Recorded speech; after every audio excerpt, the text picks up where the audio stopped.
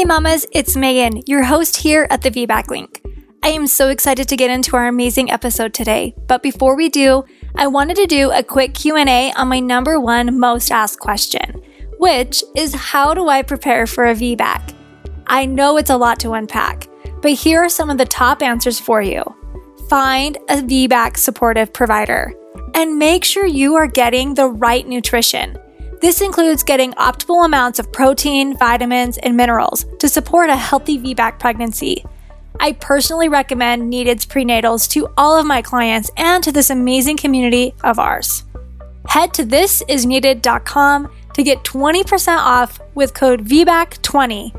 That is thisisneeded.com, code VBAC20. Hello, women of strength. It is Megan. I am bringing another VBAC story to you, for you today. I always do that. To you, for you. It is for you today. We have our friend Grace, and she is actually from New York, right? Yeah. Yes, New York. So that I feel like too is something that I want to start highlighting on the podcast, because we have a lot of people being like, well, where are they from? And I want that provider. How possible is it for me to get that provider? So she's from New York, everybody. So if you are from New York, definitely listen up extra, sharp on this one. So she's going to share her traumatic C-section story and her healing VBAC. And it just tickled me like so much when she said in the beginning when we were chatting that this podcast truly helped her so much. It truly is so heartwarming to hear those things, because this is exactly why I'm still doing this podcast, is because I want everyone to have these stories, to be able to feel empowered, to learn along the way. Because I think in addition to inspiring, these podcasts really, truly inform and educate. We can learn from other people's stories. We can be like, oh, I didn't even know that was a thing. Because that is also, birth, even though it's like really kind of the same birth, it's just the same concept. Our cervix gets to 10 centimeters. We get 100% effaced. Our baby comes out and through our pelvis, and we push a baby out. It's just treated so differently, truly all worldwide. And that's what's kind of crazy to me still, that we haven't caught up to evidence-based birth in every state or country. And we do things so differently. And so I think that's something really cool too, to learn where people are from, so we can learn how birth looks like in that state or in that country. So we're going to read a review of the week, and then we are going to turn the time over to our cute friend Grace to share her stories. Yay. Okay, so this is from Steph Meb, M-E-B, and then her title is Positive Stories Inspire Birthing Women.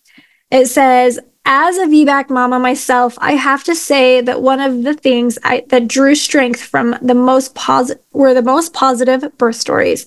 I wish this existed with my previous babies, and cannot wait to listen and gain strength from the stories that we are blessed enough to have one another sharing. It says, what a beautiful thing to have, and it all is in one place.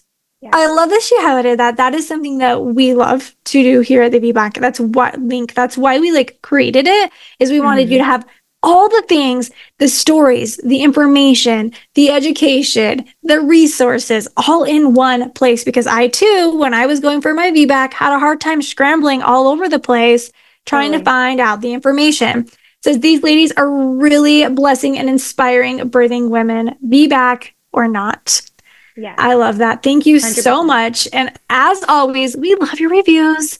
They truly make us smile. They keep us going.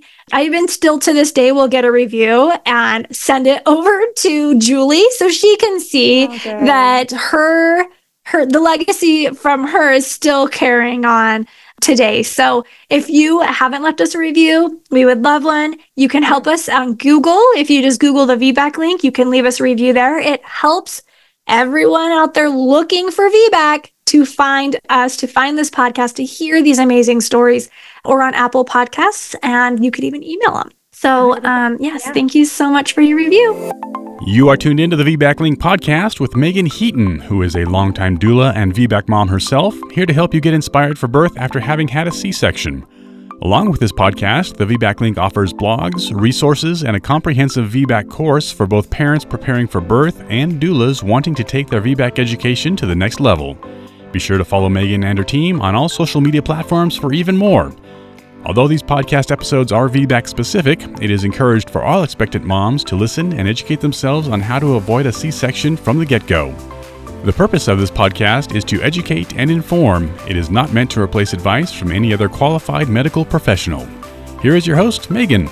Okay, Grace. So before we talked about not the best C-section experience. Horrible. We talked about being COVID positive, which that is something that was a really hard time. And we're still having COVID, right? COVID's not going away. So I think that this is also a really good thing to hear, like what things to do or what things to know if you're COVID positive. Fortunately, the hospital system has, changed. Changed substantially. Since then, I was probably one of the most angry person, I should say, that I've ever been. I was a very angry person during COVID, watching what was happening to my clients, what was being told to my clients. Oh my God. It was heartbreaking to see. And I can't imagine going through that. So if you are a COVID mama birther, whether you had COVID or not, just know that I'm sending you so much love because I know you went through hell a lot of the time. So yeah, and then you had a redemptive VBAC. So I'm going to turn the time over to you to share with our listeners your stories. Awesome. Yeah. So just going back. So it's been about, since my first birth, which was a C-section, it's been about, my son's 3.5. So it's been some time, but it's crazy. So trying to go over what happened before I started the recording with you, just so I had all my points down. I'm like, I started to cry at one point because it was just so traumatic. Now, I don't know if other women have gotten as traumatized as I have, but I'm sure some have because it just was terrible. So I'm wondering where maybe that's why it's good. I had everything written down. I want to know where I should start because there's just so much. Yeah. So I was COVID positive. So this was 2020. And this was right when COVID started becoming so serious that they shut everything down. So March, April 2020 is, had to start working from home. And at that point I was honestly 6 months pregnant. And this was my first baby.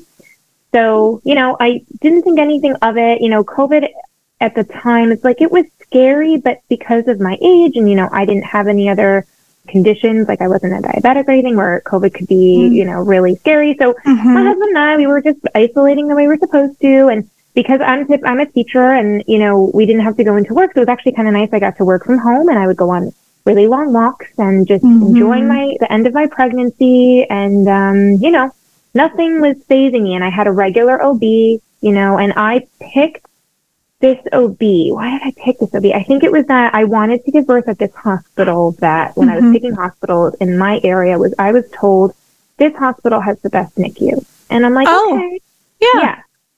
So I'm not, I had no reason to think my baby should need a NICU, but when you're picking, you're like, what are the pros and cons? Right. So I picked that one and I went with the OB practice that was connected with that one. And it was, I think, private and there was a lot of providers in that practice. And a few people did say, they're like, just so you know, I think it's very common. A lot of women get C-sections there. And I already knew 2 women who went there, both had C-sections. Warning sign number 1, right? If you're hearing people say that particular provider or practice is likely to give you a C-section, just be aware of that. Right? Yeah. Didn't listen to that. Right. So, probably mid-April, I started losing my sense of smell and, immediately I'm like, I might have COVID. And my husband and I, about a few weeks earlier than that, we did have 5 days where we weren't feeling great. We were tired. We were run down. We kept thinking maybe it's COVID, but our symptoms were super mild, no fever, no difficulty breathing, none of the and remember 2020, early 2020, everybody was petrified of COVID and expecting it to be the super terrible. terrifying terrible thing. Like, you're going to go on a respirator and like all these things. So, we had that 1 week. We weren't feeling great. And then mid-April, which was a few weeks after that, I lost my sense of smell. So I was like, crap, like I might have COVID. Oh, I hope I could say that. Yeah, you can. I just said hell, so crap is good. Okay, good. Anyway, so, I called my OB and I called a few other people. I said, I don't know what to do. I think my lost my sense of smell. I feel fine. I felt fine. Mm-hmm. Mm-hmm. They're like, okay, isolate for 2 weeks. Let us know how you're doing. And I did. We weren't going anywhere. We were just working from home. Staying home. I'd go out with my mask, right? My gloves. We did all the things then, but we didn't really go to stores or anything. So then those few months go by. Oh, and this is something I didn't want to forget to mention. Even at 20 weeks of my pregnancy, almost every appointment I went to, whether it was like a checkup or a sonogram, they started saying your baby is very big. Big. He's going to be, not that they would give me a weight, but they're like, he's going to be a big baby. He's going to be a big baby. And it was a boy. So like I was big in the front, and I was gaining weight, which was, concerning me. So also normal to gain weight. Yeah. Right. Totally normal. But like when they said that, when they started saying that to me so early, and at the time my sister had her first, and her son was, I want to say 8 pounds something, and she really struggled to get him out. Like, I'm not going to say her story, but the things that she had to go through to get him out were tough. So she didn't have a C-section. So when I started hearing, oh, he's too big, like it started making me kind of like concerned. Like, I hope I could get him out, right? Again, another like foreshadowing of you're not seeing the right people, because they shouldn't be saying that to you. No. They should just be letting the baby get to where it needs to get and letting you know everything's going to be fine. So we're going through the isolation. Time's going by. I'm getting into my 3rd trimester. As we all know, women who've been pregnant, when you're getting to the end, you start to lose your mind. You start to get very vulnerable. You start to be like, please get this baby out of me. And by that point, I was rotating OBs, so I met everyone, because you don't know which OB you're going to get. So I went to this one OB, and he was the main OB of a girlfriend. She like would only want to see him. And he did make a comment that was bad bedside manners, and it should have been an indicator that this guy's not looking out for you. He said, oh, you're having a boy? We don't like when you ladies have boys. Oh! Yeah, he said that to me. And I like giggled out of awkwardness, but I'm like, after leaving, I went, who said that to somebody?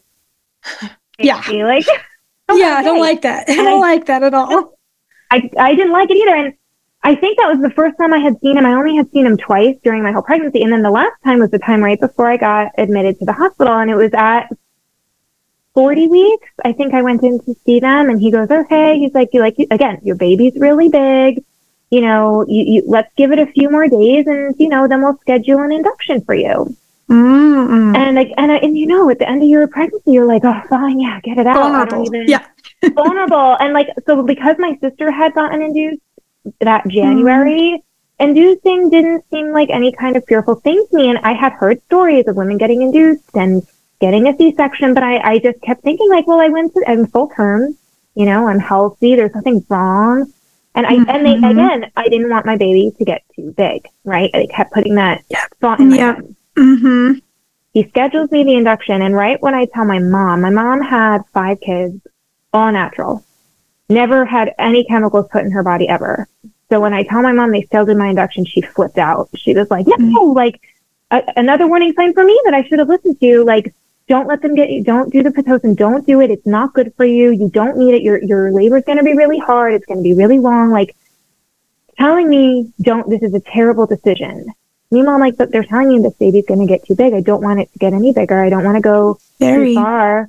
And it's scary, right? And they do say, right, risks go up once you go after the 40 weeks, all those things. But I do it anyway. And so go to the induction. We get to the hospital. They're like, oh, you have to do a COVID test when you get there. And I thought it was a good thing. I'm like, oh, good. They're like making sure the COVID people are separate. Like, it's such a good thing.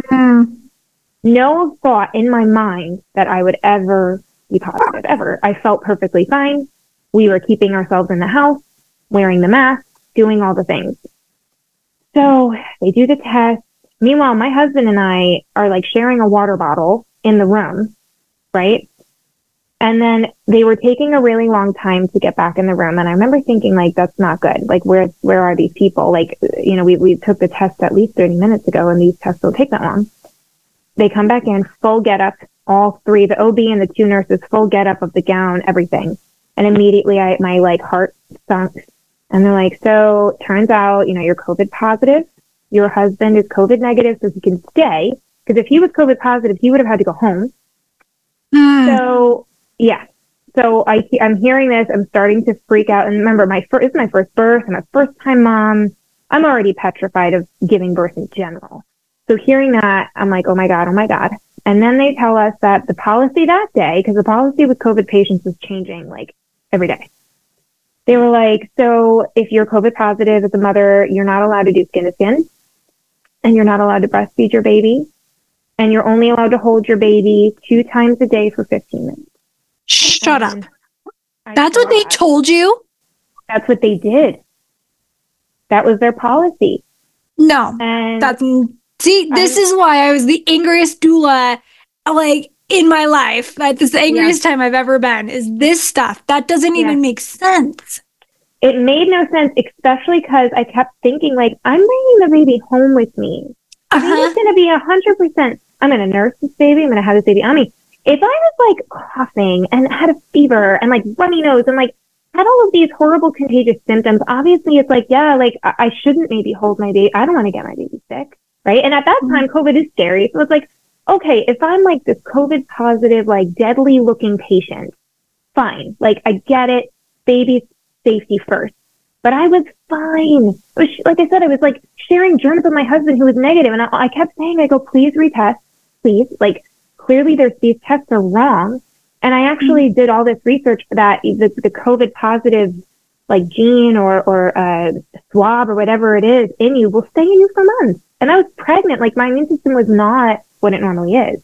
Well, and you were pregnant, meaning you were sick. You had the antibodies. Guess who has the antibodies when we're like baby's inside of you? There's no, like, I don't actually know the evidence, so I can't say there's no way, but in my head, it doesn't like connect. There's a disconnect there. Like, how did baby not? Yeah. Anyway, you were the same human. I mean, human and human during that time. Yeah. And like you said, like, so not only could I not do the skin to skin, but neither could my husband, which again, antibodies, all of the healthy things. So my baby really didn't get any human skin touch until he got home, which was like 3 days later. I'm so sorry.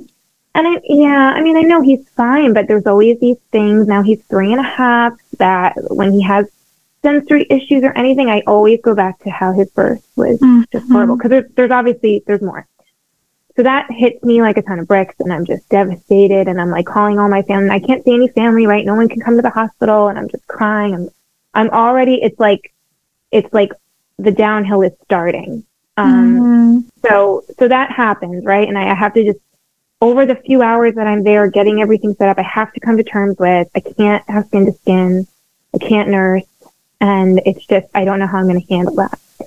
Still thinking about it makes me really upset. Yeah. Even the nursing too, like those are good antibodies, strong. Like that helps our babies. Yeah, I know. It's completely backwards.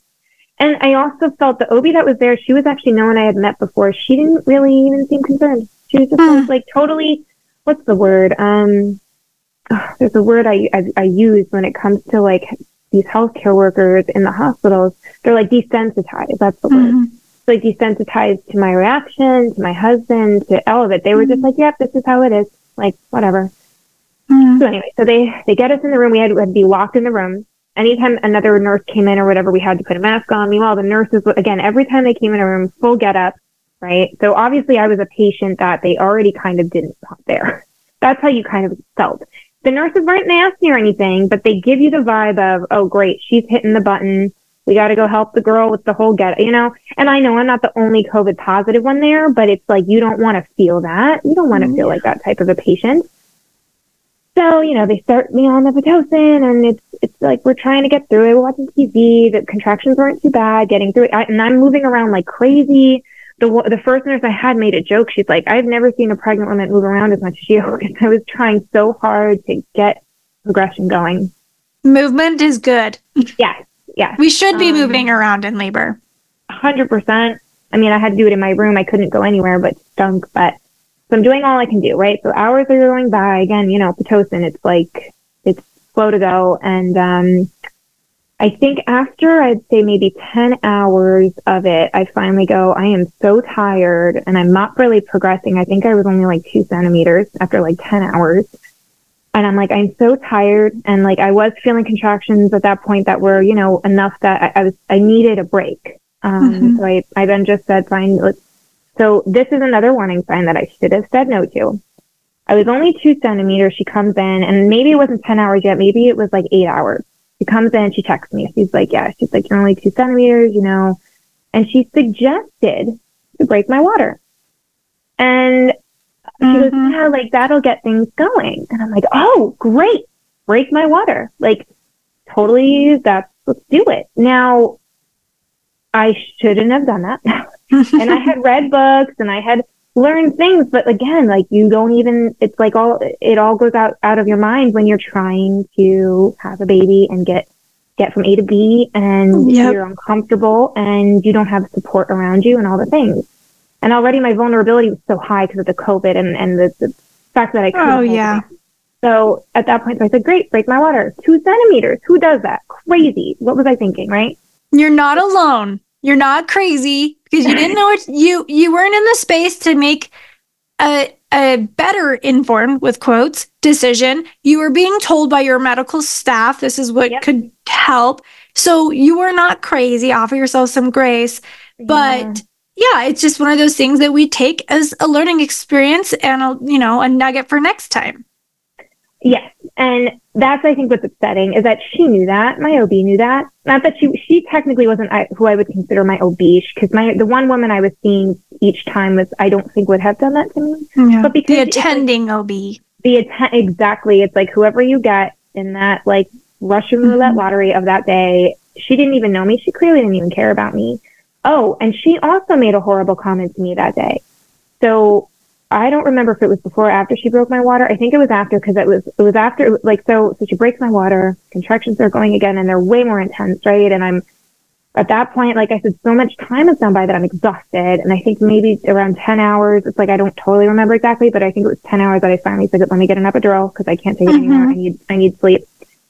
And then after I get the epidural, I'm in bed and I feel like either the next morning or maybe it was the night right before I go to sleep, I was crying to her and saying, I'm really upset. Is there anything we could do? I really would like to skin with my baby. Like I said, wrap me in the garbage bag. I don't care. Like I really hate that I can't have that with the baby. And she looked at me and said, well, you don't want to give your baby COVID like that. And I couldn't believe she said that to me. And it was like, I was crying already. And I'm like, of course not. Like it made me cry more. Like, how could you put that out there? And like, look at me right now. If it were you and it was your baby, how would you feel that you got this taken away from you? And I felt perfectly fine. I'm like, obviously it's not me. Like my husband just took a test and he was negative. Like clearly and for her to say that to me, I was like, I didn't want her back in the room. I really didn't. Yeah.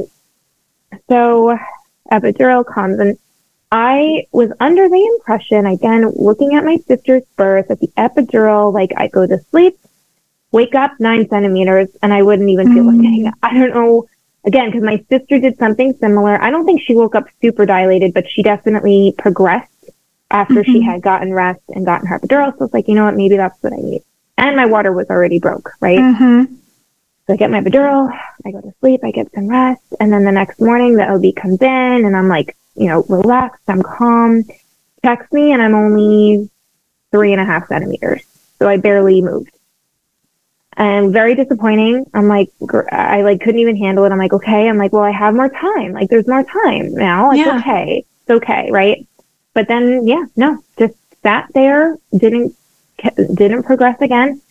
And so this is another warning sign, right? The OB comes in around 3:45, right? And I remember hearing this on other podcast episodes that it's like that 5:30 p.m. C-section time, right? it's before that end of day. Yeah. I mean, listen, maybe it was coincidental, but given the fact that she comes in, she checks me, she's like, listen, you don't have much more time because you broke your water however many hours ago. I don't remember the amount of hours after you break your water. You probably know. I don't remember. Well, there's a lot of other factors than just the time. Is like, are we having signs of infection? How is baby doing? How is mom doing? Are we making change in other areas? Right. So after 6 hours of like getting in labor, 6 hours after water's been broken, if no progress, they'll start discussing things, but it doesn't always need to be a C-section. Oh, so she definitely gave me a lot of time. If that's, she gave me more than 6 hours, but I wasn't progressing at all. I don't really know. And I will be honest, my timeline might be a little funky because of how long ago it was. So, but I do remember because of the time he was born. He was born at 4. Oh my gosh, I should know the exact time. I think it was like 4:36, something like that. Whoa, like really fast after. Well, that's just it, right? So she comes in, you're not progressing, you really don't have much more time before we're going to have to give you a C-section. Otherwise, the safety of the baby is going to be at risk, right? And once she says that to me, I'm like freaking out, right? I'm like, oh my gosh. I'm like, you know what? And a lot of women I had spoken to before said C-sections are no big deal. Oh, it's fine. Like, don't be afraid of them. They're fine. And like, at that point I said, I'm already going through kind of hell right now. Like, let's just do it. Let's just get the baby out. So it's so crazy how they're so slow to do so many things. But the moment I sign that form, operating room is ready to go. Team's ready to go. It's like within seconds. They're so ready to get you on that operating table. It's almost like they want to get you out of the door. She wants to get out of the door. And we all know C-sections, right? They're going to bill your insurance way more than if you just had the baby naturally, which I hate to think that's how a provider would think, but given the time and given everything that had happened, it's like, what else am I going to think now? Like, clearly you guys, it's not clear, but I feel like that was a piece of it, that they were just trying to get me in and out, especially because I was COVID positive. Oh, which on the operating table, she yelled that out too. Just know this patient's COVID positive to like the whole staff.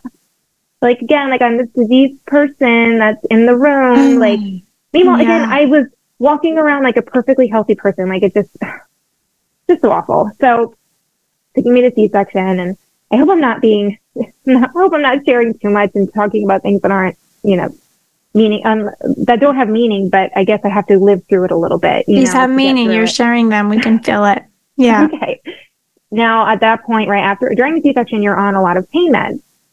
So I come out of the operating room, everything's fine. I'm not having any issues. I didn't like throw up or anything. And all I wanted was to see and hold my baby. I heard the baby cry. My husband got to kind of see the baby. No one got to hold the baby just yet. We get in the room. They immediately put the baby, I think, in the isolate. This was at the time where if you were COVID positive, the baby could be in the room with you, but am I saying right? An isolate? Is that what it's called? It's like another room? No, when for NICU babies, they're in like this kind of. Oh, yeah. Yeah, I do know what you're talking. I don't know what it's called, actually. Okay. I feel like maybe it's called an isolate. And that was what the rule was that when you were COVID positive, your baby would stay in the isolate. You couldn't hold the baby unless it was for those 2 times throughout the day for 15 minutes. So he went into that. And then, my husband came in, and I think that the attending nurse I had at that time. Your husband wasn't with you in the C-section? No, he was. But, like, I'm on a bed. Like, I'm just trying to, go through it again. No, you're fine. So the whole time I kept thinking, I just want to hold him. Please just let me hold him. Okay, I won't do skin to skin. I'm going to follow all your rules. Like, whatever. Just let me hold him. It's my brand new baby. And again, I'm a first-time mom. I do think, regardless if you are or not, I totally get it. It could be your 4th baby. You would feel that way. But, like, when my mom had, I think, my sister, who was her 2nd, even she was like, the nursery can have her. Like, I need rest. Like, there is a sense of, like, I've been there, done that. I don't necessarily have that need to hold them in that moment. But as a first-time mom, being my first baby, that was all I wanted in the world, was to just hold the baby. I'm going to take a quick break from our amazing episode today to continue talking about preparing for a VBAC. I mentioned needed earlier, and I just wanted to expand on why I suggest them. They offer radically better nutrition products. They offer the most comprehensive prenatal that's available in both a delicious tasting vanilla powder and in capsule form. And don't just take my word for it. The women in our VBAC community have fallen in love with their products too, and are noticing a difference in their energy, digestion, and their mood. Just like we talk about making sure your provider is VBAC supportive or not, I suggest you do the same with your prenatals. Here's the deal. 95% of women in the prenatal stages have nutrient deficiencies. Most prenatal vitamins include the bare minimum nutrition based on outdated guidelines and stale research. We deserve to thrive, not just survive. Needed offers radically better nutrition products, education, and advocacy rooted in clinical research and practitioner validation. Their products are third-party tested and backed by clinical insights from over 4,000 practitioners. They are thoughtful about every ingredient, using exactly what is needed in bioavailable forms. And this is important because you and your baby deserve the best. If you are not already one of the hundreds of women in our Women of Strength community using Needed as your prenatal, consider switching to Needed. Get 20% off your order by using VBAC20 at checkout. You can visit that at thisisneeded.com and use code VBAC, VBAC20 at checkout. So this one nurse comes in, I don't know, I think she was just like a post-delivery nurse, and she was very tough. Because I was like, please, like, can I hold him now? And she goes, well, you need to wash your hands. You're COVID positive, like nasty. And I'm like, okay, like fine. And I like can't move, right? Because I just had surgery. They bring me over like this bucket of soap and everything, and I'm washing my hands, and I'm just constantly looking at him, trying to get him. And like, she yelled at me. She's like, you're not washing your hands enough. And then she was like, I was an ER nurse during COVID. Like, you have to take this seriously, like just kind of berating me. And it was just, it was so horrible. But they did finally let me hold him, and it was great. And, but it was obviously short-lived. And then after that, they took him, and then like the nurse had to feed him out of a bottle, which like I wanted to breastfeed. I didn't want to give him any formula. And I remember just seeing her sitting there with him thinking like, so sorry. Thinking that like I failed, like my body failed. And this woman has to feed my baby for me, and I'm right here, like I can do it. Like I couldn't even give him a bottle. Like it was just, I just felt like such a failure in that moment. Yeah. I did not think I was going to start crying. But just to see a stranger do that, it just really upset me. And then, and that was pretty much that. And right then, so I was there, and then that nurse would come in and feed him every, I think, like 15 minutes. You know, with the baby, you have to feed them like every 30 minutes or something. But then that moment when she first did it, I thought like, oh, that was just such a failure. Not a failure. No, I know. My husband was like, he had no idea what was going on. They never really do. And he was very much like, we have to listen to the hospital, you know, because like when they would leave the room, essentially, I was like, give me the baby. I was like, let me just hold him. Like, what are they going to do? There's no cameras. And even if there were, like, what are they going to do? Kick me out? I just got cut open. Like, let me just hold him. Like, I was, honestly, I was so ready to break those rules. The baby was going to be right there. But my husband was like, listen, don't do that. He's like, they could walk in. You could get in so much trouble. He didn't know what could happen.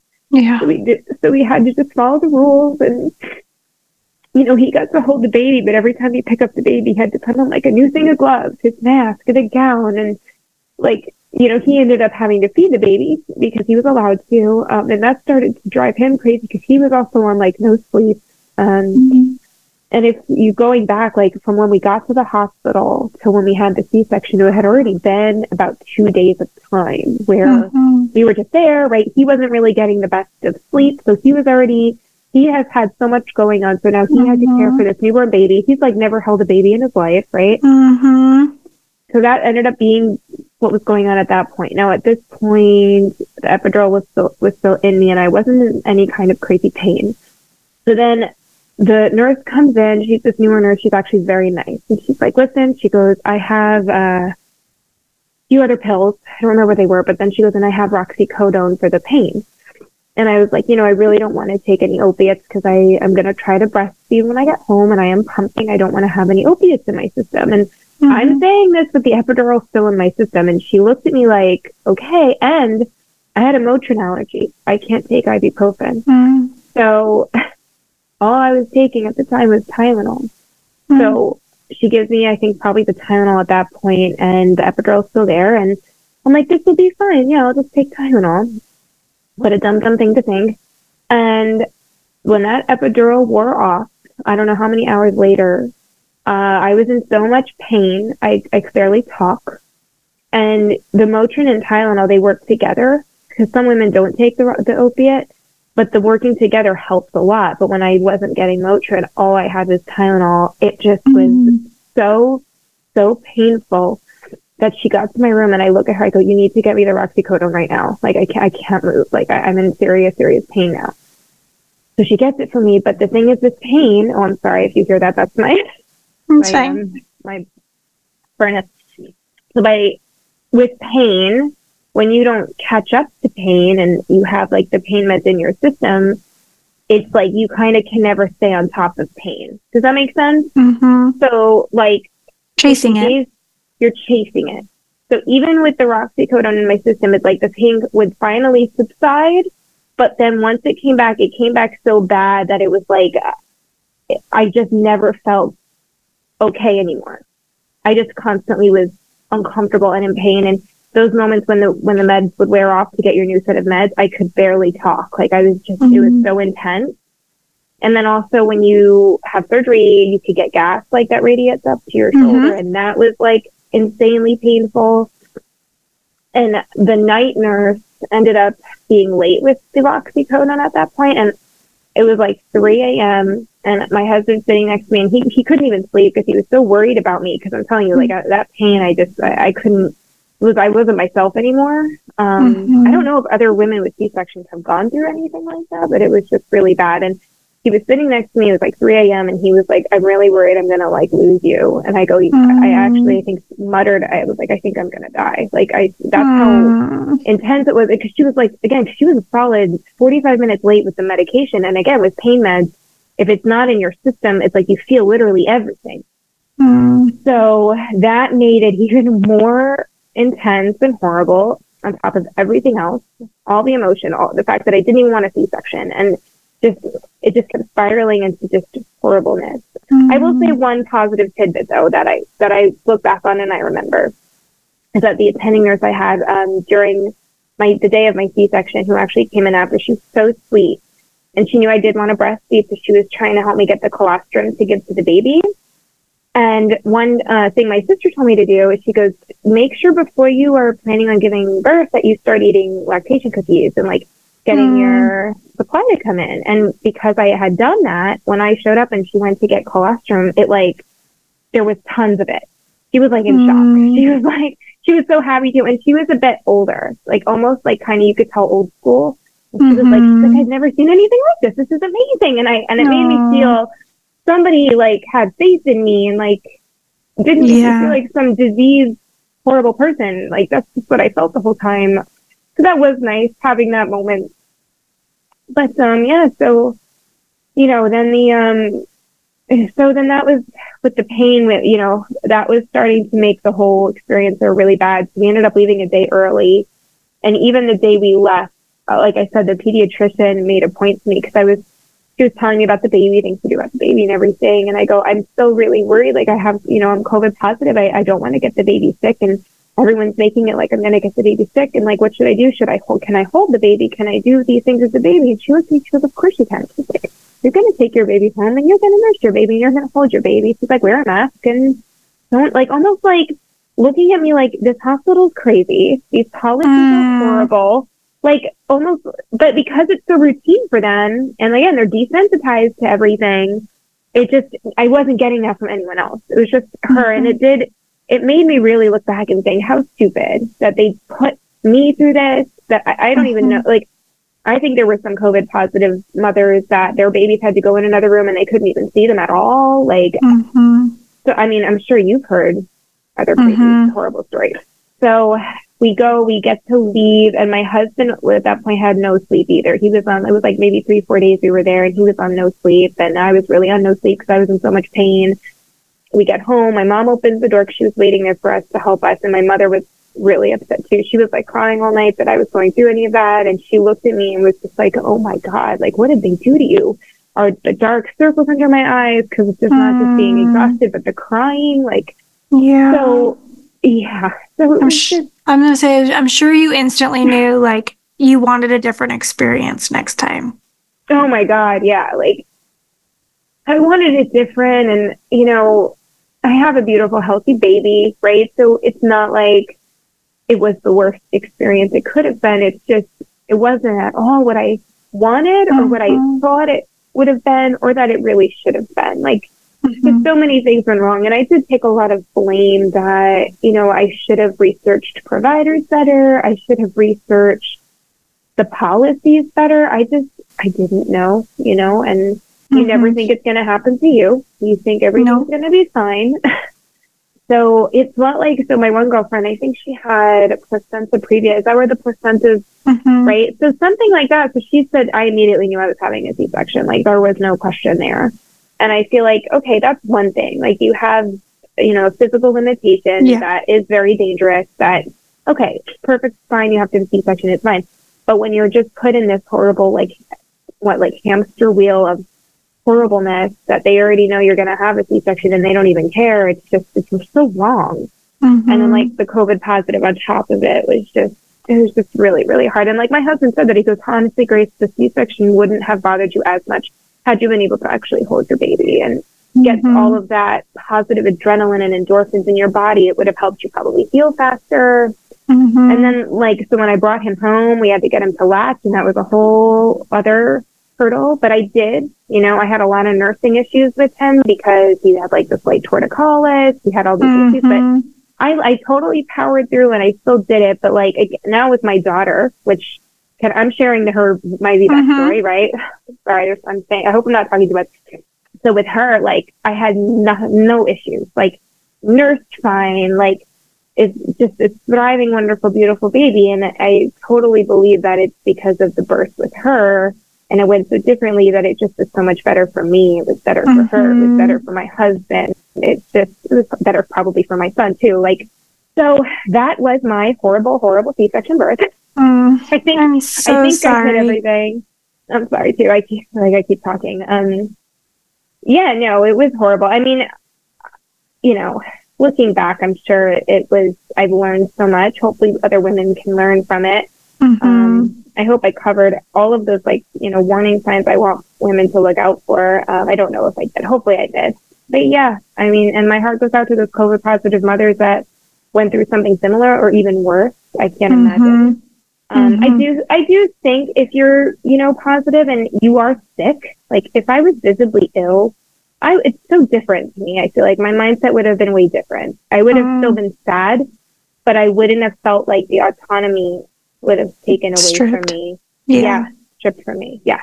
Which is a much more, you kind of feel like you're at their mercy. You don't feel like you have free will at all. And it's horrible. Yeah. So, yeah. So get pregnant. My son at that point, so I think he was about a year and 4 months. He wasn't 18 months just yet. And I get pregnant with my daughter. And again, I knew I definitely wanted to be back. However, I had known a lot of other women who wanted to be back too and still ended up getting a second C-section. So they would say that they're like, yeah, we're going to try for the VBAC, but if it doesn't work, we'll have to do the C-section. And every woman I knew I spoke to that said that ended up with one.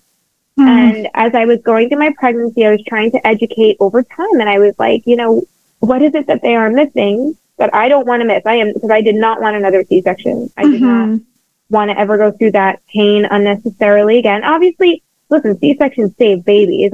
Absolutely. Right. Yeah. And you know that, in so many ways they're super important. But for me, I'm like, if I have a healthy pregnancy and a healthy baby and I don't have anything going on that would require that other than I had a C-section prior, then I'm going to do everything I can to not have another.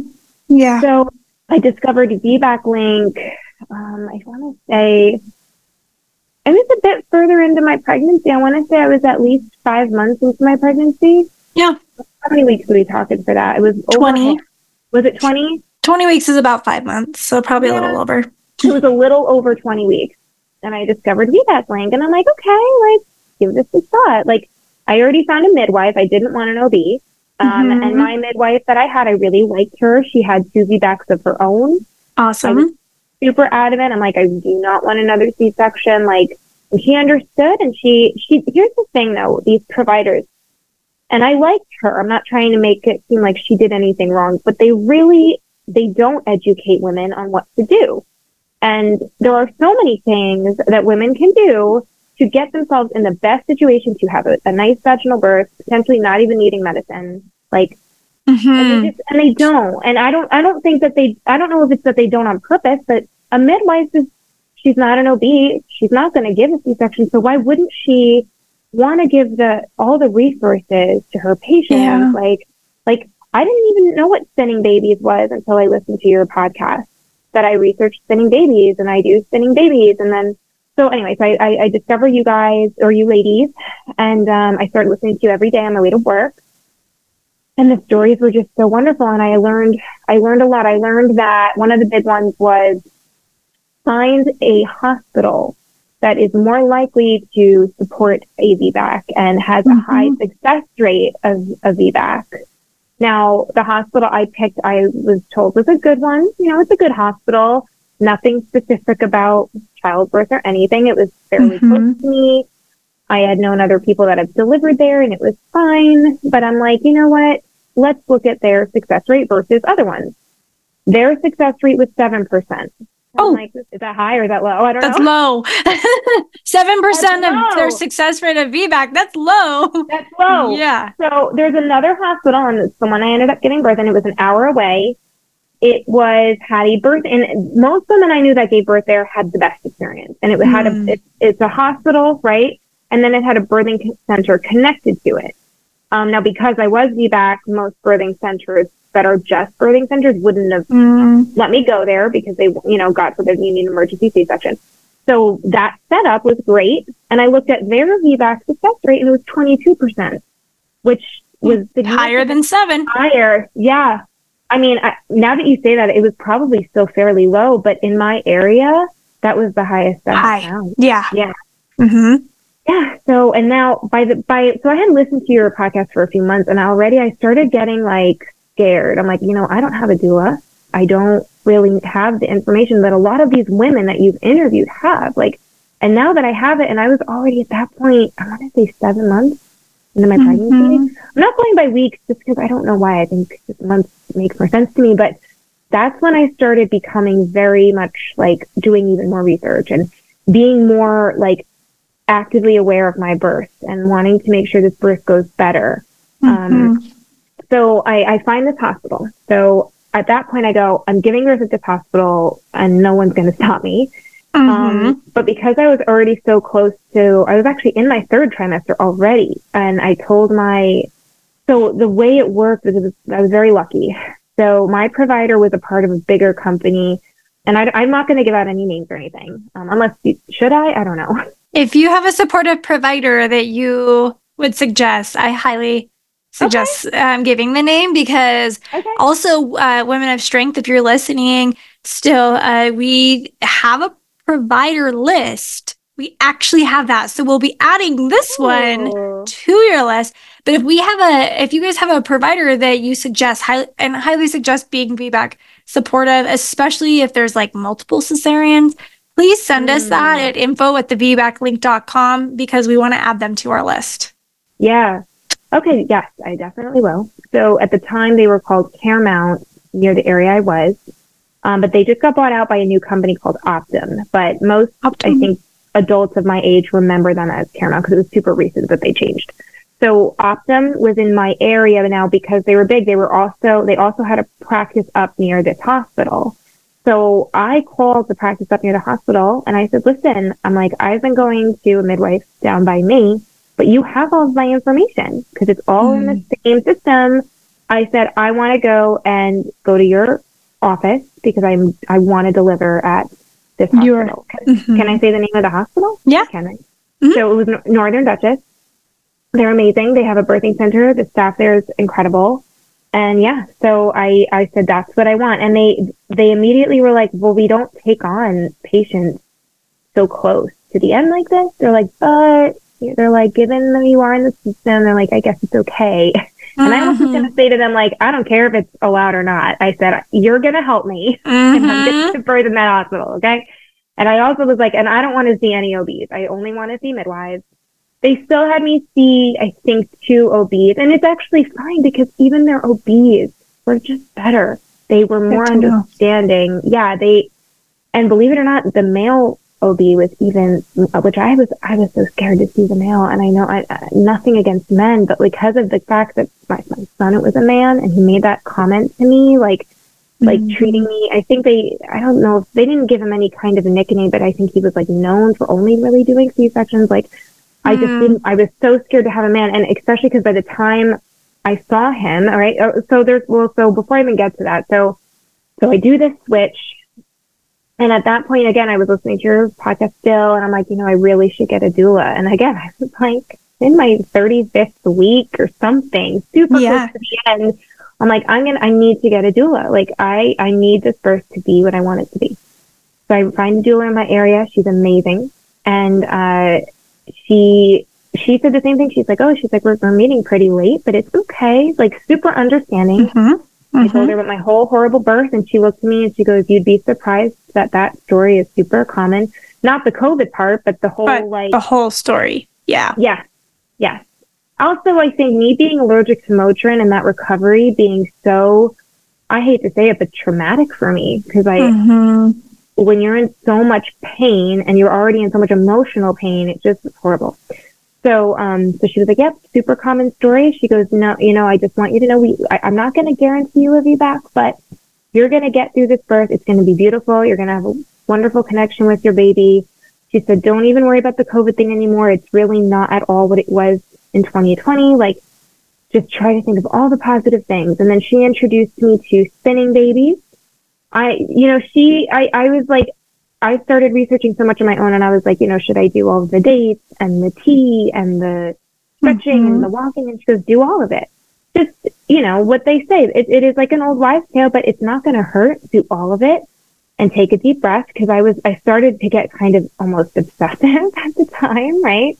I even made a joke to my provider on a appointment, and I was like, I'm sure it says in my file I'm the crazy VBAC girl, and he like laughed. He's like, it doesn't say that, but like I was just very determined. And again, your podcast helped me so much, because there were so many women that have gone through so many other things and had to work even harder to get the providers that they wanted and get the support they wanted. And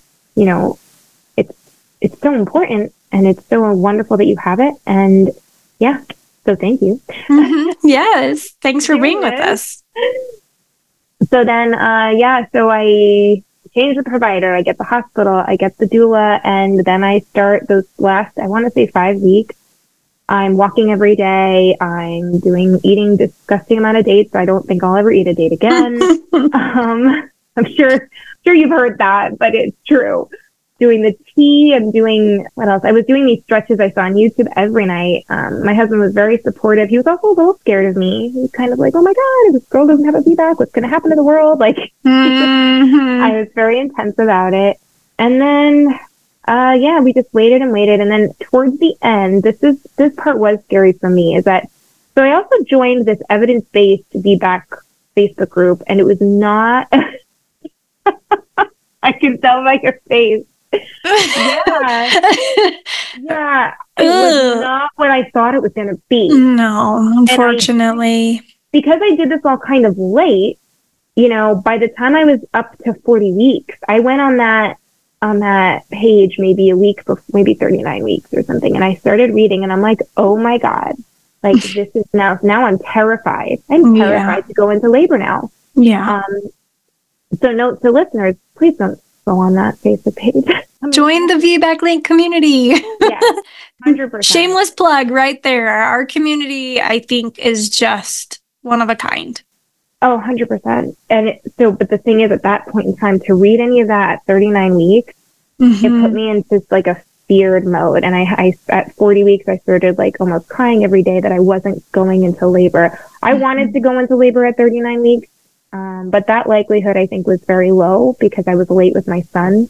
I didn't even technically go into labor with my son. I was 40 weeks and 5 days that they induced me. So from 40 weeks on, again, because of reading those posts, I started really freaking out. I was crying. I was calling my doula every day. I'm like, I'm not going to labor. I really don't want uterine rupture. I'm scared. I'm this, I'm that.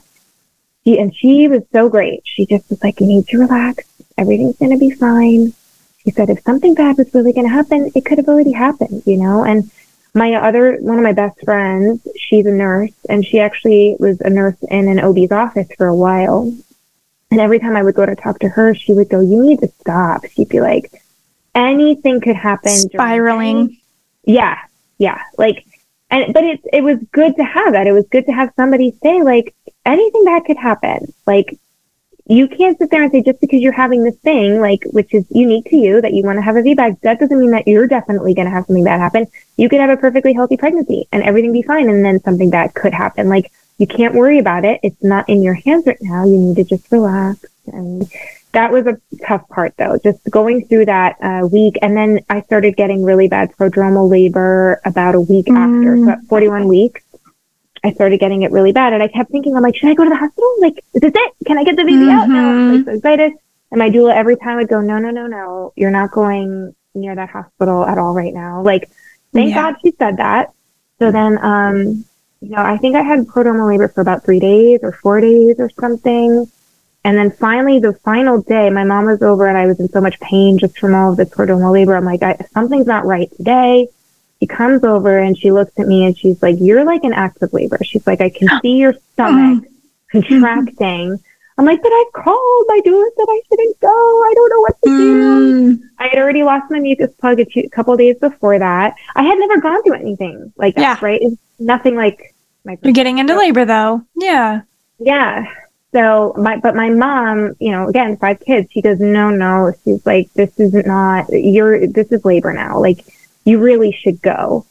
And I think she even talked to my doula 2 nights before that, because I thought 2 nights before that I was going into labor. And my doula was saying to my mom, she's like, no, not yet. She's not ready yet. And she was so smart. I don't know how she knew that. So at that point, I called my doula again. She goes, you know what? Your mom's probably right. If I was timing them, I don't remember what the times were, but they were so strong. I think my mom was like, I don't even think it matters. You're in this is labor now. Get to the hospital, and I was 100% effaced and 5 centimeters dilated, something. Getting ready to get into active labor right there, during that transition. Yes, she tells me that. I was COVID negative. I was like the clouds were opening up. Like, it just was falling into place. The only thing is, and this was a total okay thing, was that my doula had another birth that night.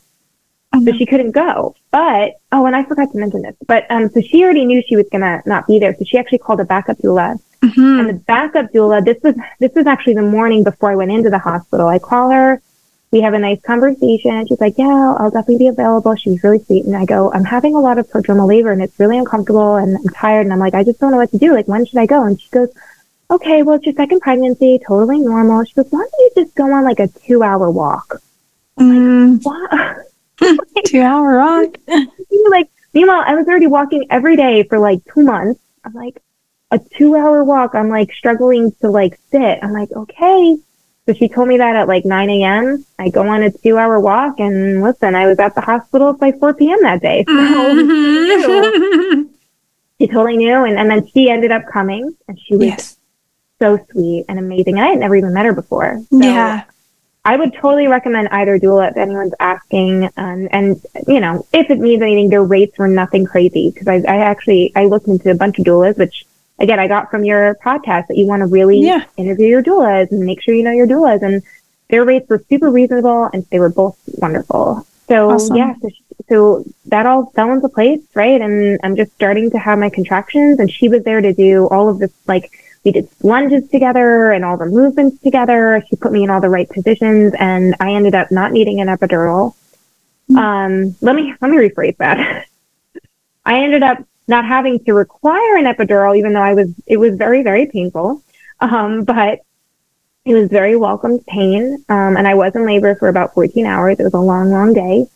And I made a birth playlist, which I did for my son too. And I never even got to really use it. And one moment during labor of that particular experience was the doula goes, she's like, this was around 6 centimeters, maybe 7. She goes, why don't you go dance with your husband and just get your hips playing? And I had my birth list on, and I think it was like a Justin Timberlake and I want to say Beyonce song. It was like a very romantic, lovey-dovey song, and we're just standing there and the lights are up and we were dancing, and he was just like, it was just so beautiful. And the nurse told me after, and when you're in labor, you're not totally aware of your surroundings. Yeah. She told me like the next day, baby was born and everything. She goes, I almost started crying when I saw you and your husband standing there dancing and just loving it. Such a precious moment. So nice. And both her and the doula, I think I remember were kind of off to the side standing there, and it was just so wonderful. And she got me through labor, and I had to push for a solid, I think, hour, which was fine. It was really painful. At one point I screamed, I'm like, someone has to help me. Like I couldn't, it was really hard, but she was there. Like I give a lot of credit to her. She did all these things to help me feel comfortable and safe. And like I was with someone who was going to make sure I was going to be okay. And and the midwife came, and I loved the midwife. She was wonderful. I had met her before. She was very knowledgeable. She wasn't necessarily like the most nurturing. She was much more like, I've given birth to like thousands of babies. I've done VBACs before. We got this, no problem. At one point she came in and she was worried my contractions had slowed down, but then right after she left, the doula was like, all right, let's go, get up. Like, I'm going to rub your feet, and then we're going to do this. We're going to put you on the peanut. We're going to like all the things to like, because she knew I didn't want an epidural. I am curious having the doula there if that's why they didn't push anything on me. They didn't push anything, Good. A part of me is curious, but I also think that the hospital is known to not do that. Like my sister gave birth to her second baby there. They didn't push anything on her. Yeah. So now again, you want to go to a good hospital that's yes, you do. Take care of you. And baby came out, and how big was she? She was 7 pounds, 8 ounces. My son was 8 pounds, 5 ounces. So he really wasn't even that big. No. I could have gotten him out. No, right? He wasn't. Yeah. No, I actually forgot to mention that before. Yeah, he wasn't even that big that they gave me all that nonsense. And and just everything about her birth was wonderful. She went right on my breast. She latched, not right away, but within 24 hours, she was latching, eating fine. And it was wonderful. And I didn't have to change rooms or anything. They let me stay in the same room. I got to get up and walk around. It was exactly the experience that I had wanted. Yeah. I'm so happy for you. I'm so happy that you could have that more healing, redemptive experience where you felt the love, you felt that connection, you had the people there for you, you felt safe, you weren't being pushed, you weren't having people rushing in like you were some scary alien, you weren't having these things that honestly doesn't help our cervix dilate. Like, there's so many things with your first story where I'm like, if we can create a special environment, a comfortable environment for us, that is going to help us progress in labor. And so, we know one of the number one reasons for a cesarean is failure to progress. And a lot of the times, I don't think it's really not like there's a lot of the times it's like situational, like we did this baby's position, something like that. But a lot of the times I think it's truly the environment and what we've got going on. And if we feel safe, because our bodies are smart, if we don't feel safe, if we don't feel comfortable, we're not going to progress. We're not going to have those things. And so, so I'm just so happy for you. And I'd love to touch on a couple signs of time to switch your provider or time to switch your location, right? Because I think it's one of the most daunting things to change your provider mid-pregnancy. It can be hard, right? Yeah. And or change your location. I changed my provider and my location at 24 weeks, and it was emotional a little bit too, and it was just like, oh, I hope it's okay. And I don't want to hurt anyone's feelings and this and that. And anyway, just so much, right? Yeah. So we have some blogs on so many topics that we've talked about today. But number one, I want to talk a little bit of some of those warning signs because like you said, they looking back, you're like, oh, that was a warning sign. That was a warning sign. That was a warning sign. But you weren't in that space, right? And sometimes that's how it goes. Same thing. I look back and I'm like, oh, whoa, I should have switched.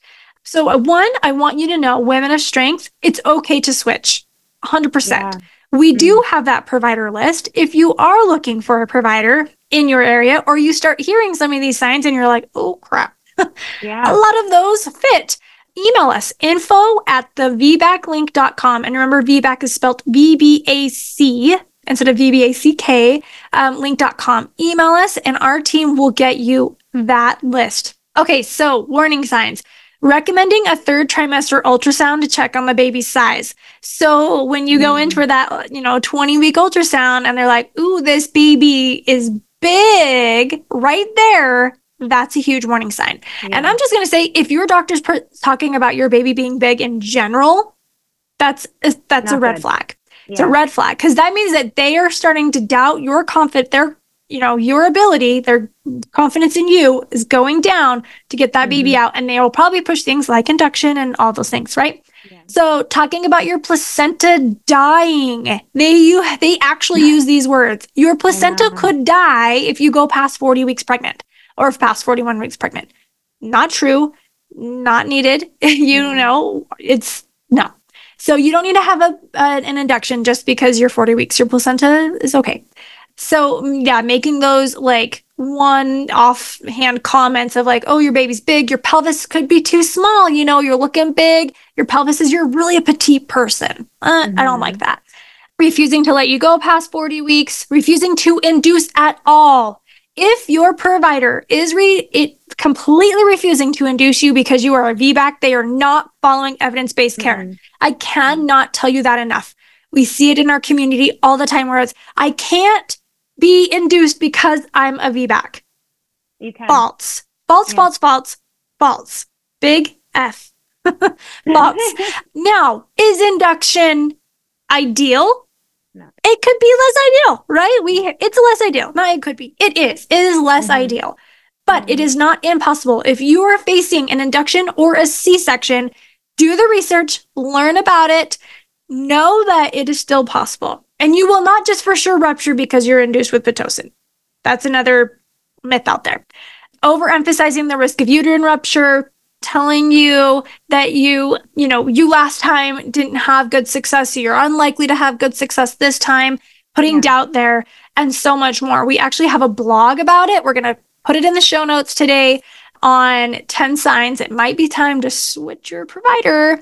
And then I also think that there's some really good tips for preparation. You talked about that. You did the spinning babies. You ate dates until you're literally probably couldn't eat anymore, or you can't even stand the smell of them.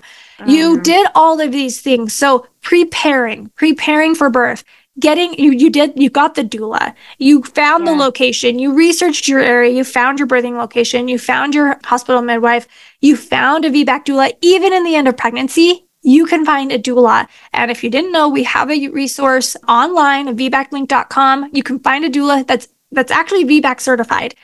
They've taken our course. They understand all the things about VBAC. They can help you find that supportive provider. They can help you have that confidence. They can help you and see those moments of like, this is a really great time. Go dance with your husband. Let's release the oxytocin naturally. This is prodromal labor. Maybe don't go to the hospital right now. This is what you could do instead. Okay, those types of things. Mental prep. Yes, talk you off the ledge. Mental preparation. Preparing. We have the VBAC Link course. We have the blogs, we have the story, we have the communities. This is what this is for. Mental prep, finding the confidence, processing your op reports, these things, physical prep. So doing those things, eating, drinking the tea, making sure you've got good nutrients, like our favorite needed, right? Like where you're making sure that you're taking care of yourself nutritionally so you can also prep, in the other ways.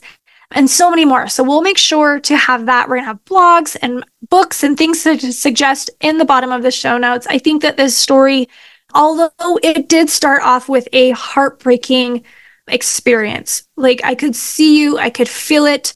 Your experience is hard And it's 3.5 years ago, you said, and it's still with you. And these experiences stay with us.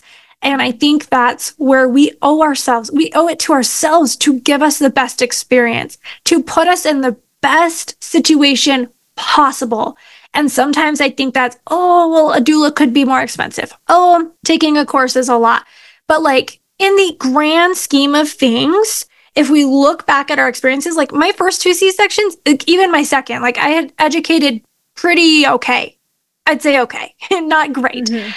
If I would have looked back and said, like, if I would have taken the course to help me know that information, if I would have hired the doula to help me feel not so backed in a corner, absolutely. Like, yeah, I would have paid that no matter what, Yeah. Money is of no value at that point. It's of no value. And it is. Money is a huge thing in this world, especially with the way our world is going, right? Money is a big deal.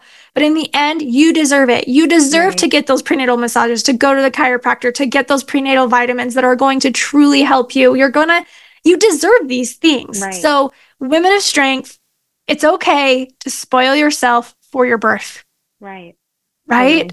Yeah. Recognize these things, get the tools we can. So in the end, even if it ends in a repeat cesarean, it can hopefully be a more healing experience. You're going to know the things, you're going to know your options, you're going to know you did everything. I just think there's so much power in all of these 2 stories all along the way that you can take from this. I think too, one thing I never even really thought about. If you're a mother and you have had children and you've had wonderful births, you've had wonderful vaginal births, don't still support new mothers that are pregnant to do those things anyway. Because just as maybe it didn't work for you, they might need it. Like, again, my mother had 5 natural births. She didn't have a doula. She had none of that. And she made it seem like it was like that. She made it seem like, just go to the hospital. Like, they'll take care of you. And that's what I did. I read baby books and everything, but I did not think I was going to be one of those moms. And I was. None of us do, really. None of us do. But I just think just because it was okay for you and everything was okay for you, if you know a mother and she's nervous or something, tell her to say, you know what, get a doula. It's going to help you. It's going to guide you. Like, did I need it? No. But if you're nervous and if you do it anyway, it's only going to make things better. It's going to lessen your stress. Like you said, take a course, support women anyway with those resources so that it could avoid them from falling into those same pitfalls, which I just think now maybe it's like a generational thing. I don't think my mother had a lot of those pressures when she was giving birth to children back then. I don't really know, but that was my guess because she was my main resource. And, so yeah, if you've had good births, still support other new moms to have more support and resources at their, luxury, even if you didn't need it at the time, because they might, Exactly. Yes. Yeah. Oh, well, thank you so much for being here with me today and letting me go off on this little passionate rant at the end. Thank you I feel like I talked so much. I'm like, oh my God. And there was still stuff I'm like, I didn't share that. And I don't know what it is, why you want to share so much. It's just, these stories matter to us. They matter to us and they matter to everybody listening. So Women of Strength, thank you for listening today. I hope, and I'm sure that you took some information out of these stories. And remember that we're always accepting stories also for social media. So if you ever want to share your stories on social media, email us at info@thevbaclink.com. Would you like to be a guest on the podcast? Head over to thevbaclink.com/share to submit your story. For information on all things VBAC, including online and in-person VBAC classes, the VBAC blog, the worldwide database for VBAC doulas, and more, head over to thevbaclink.com. Congratulations on starting your journey of learning and discovery with the VBAC Link.